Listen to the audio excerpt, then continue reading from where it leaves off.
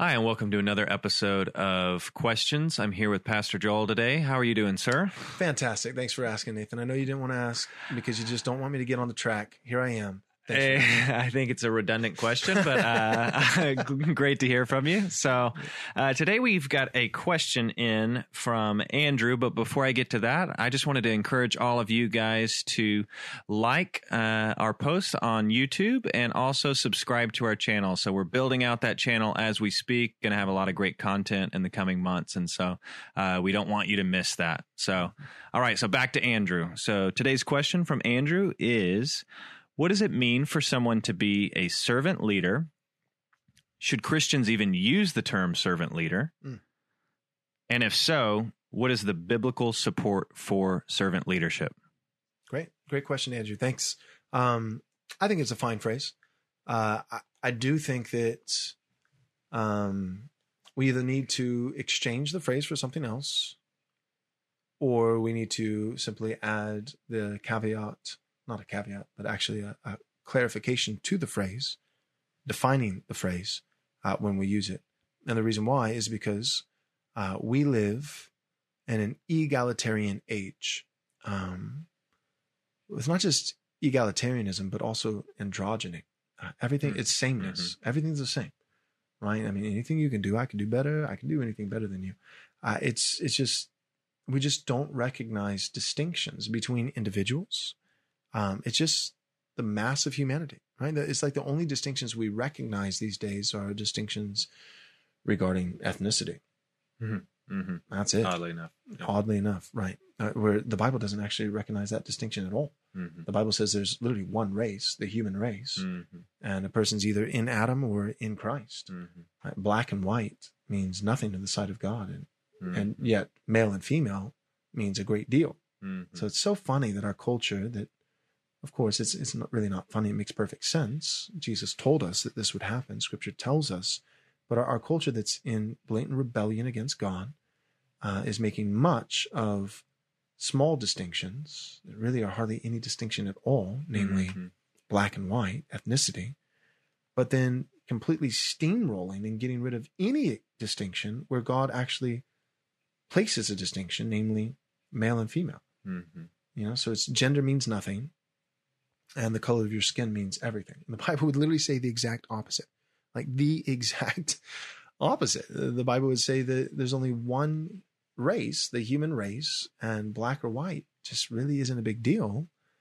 But male and female matters much in the sight of God. And so because we live in this age of androgyny and this age of egalitarianism, equality, but it's not really equality, it's equity. Right. You always know if you can't use the word equality, you have to replace it with something like equity, then you know it's not real equality. Right. It's like, I mean, you read so many statements for nonprofits, or Black Lives Matter or whatever these days. And it's like, why can't you just say equal? Well, they can't say equal because they don't mean equal. They mean equity, and so which is very interesting. We don't have the time to go into that. So the point is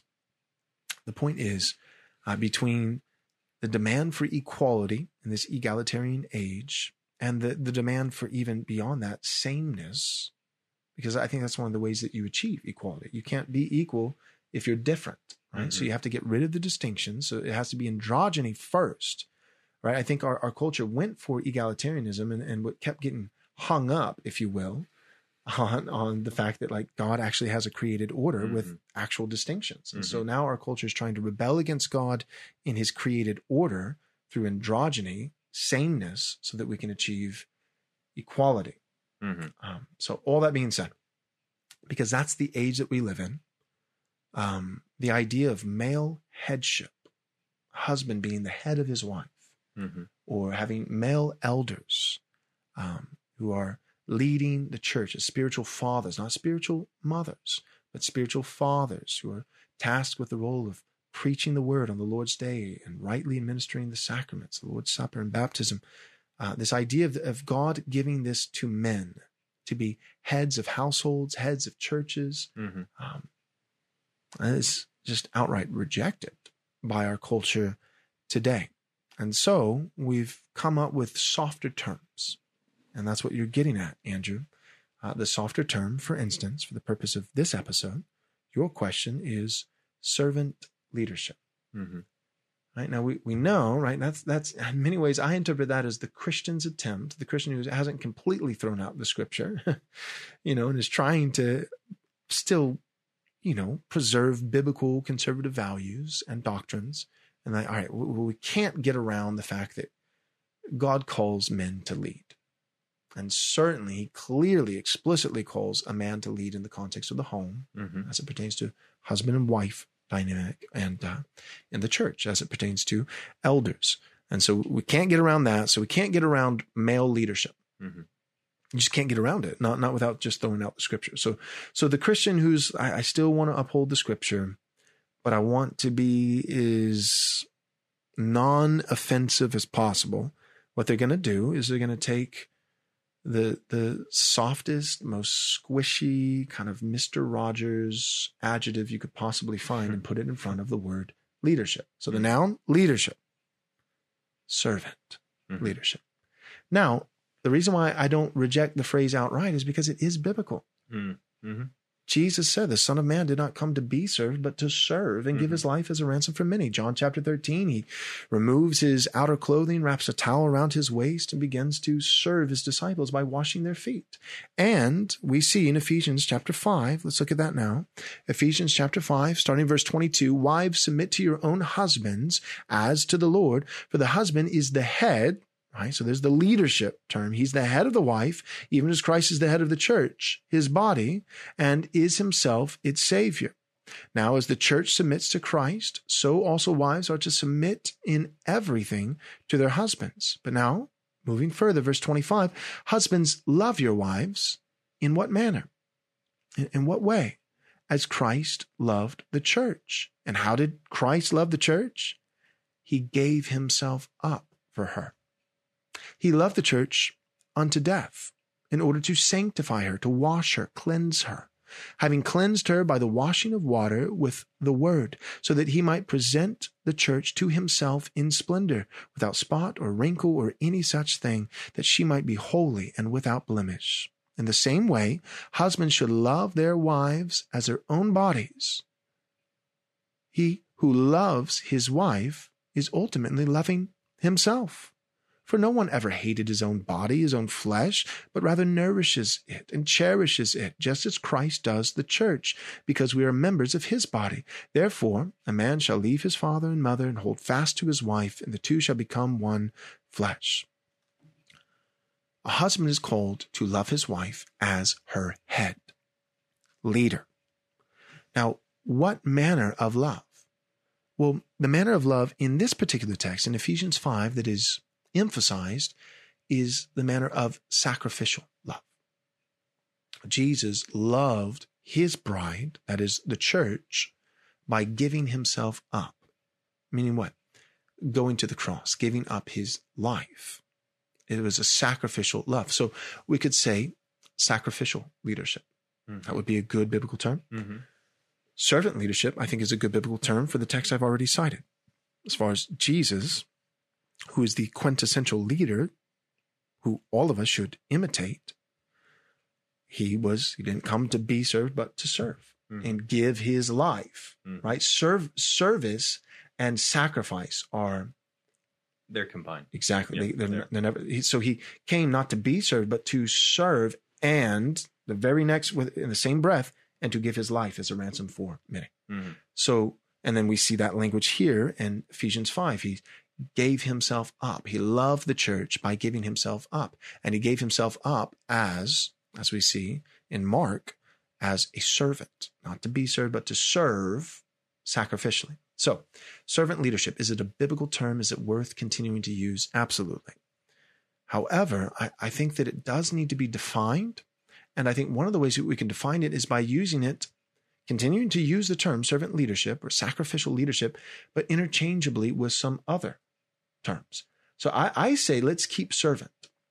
And I think that's interchangeable with sacrificial. So let's say servant leadership, let's say sacrificial leadership.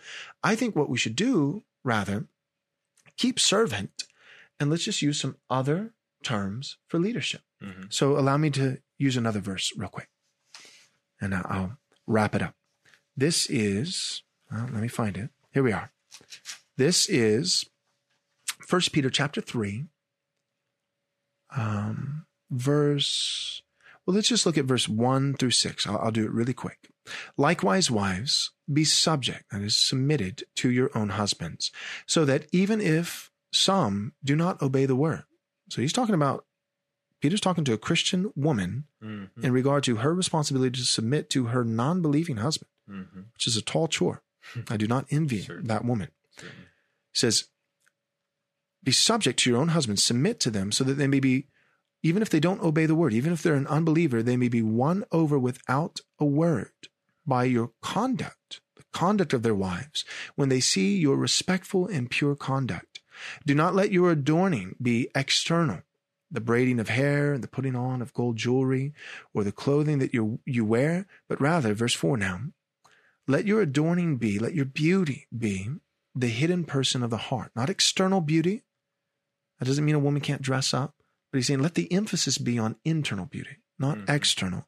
And the internal beauty, that's the hidden person of the heart. And how do you dress yourself up with internal beauty? It's the imperishable beauty of a gentle and quiet spirit, which in the sight of God is very precious. Verse 5 now, for this is how the holy women of old, who hoped in God, used to adorn themselves, by submitting to their own husbands, as, verse 6 now, as Sarah, for instance, obeyed Abraham, calling him Lord. And you are her children, that is, you are a chip off the old block. You are following her godly example, which has been set for you, that the Apostle Peter, by the inspiration of the Spirit, is telling every godly woman to follow. Follow Sarah's example. You are her children. You are imitating her in a godly fashion if you do good. And what's good? Submitting to your husband, calling him Lord in this particular case, and do not fear anything frightening, which seems random. Like, why that last part? Well, because one thing that would perhaps be frightening is submitting to an unbelieving husband. An unbelieving husband. And for that matter, I think it's fair to say submitting to a believing husband. Because submitting to anyone other than Jesus, other than God, means submitting to a fellow sinner who can abuse that authority. They can abuse that headship. They can take it for granted. I get it. I don't fully get it because I'm not a woman. I've never had to do it, but I am sympathetic, not empathetic. We have an episode on that, but I am sympathetic to the plight, to the challenge of my wife and any other godly woman who's been commanded by Scripture to submit to her husband, knowing that her husband, including this husband right here, is a sinner. That is frightening.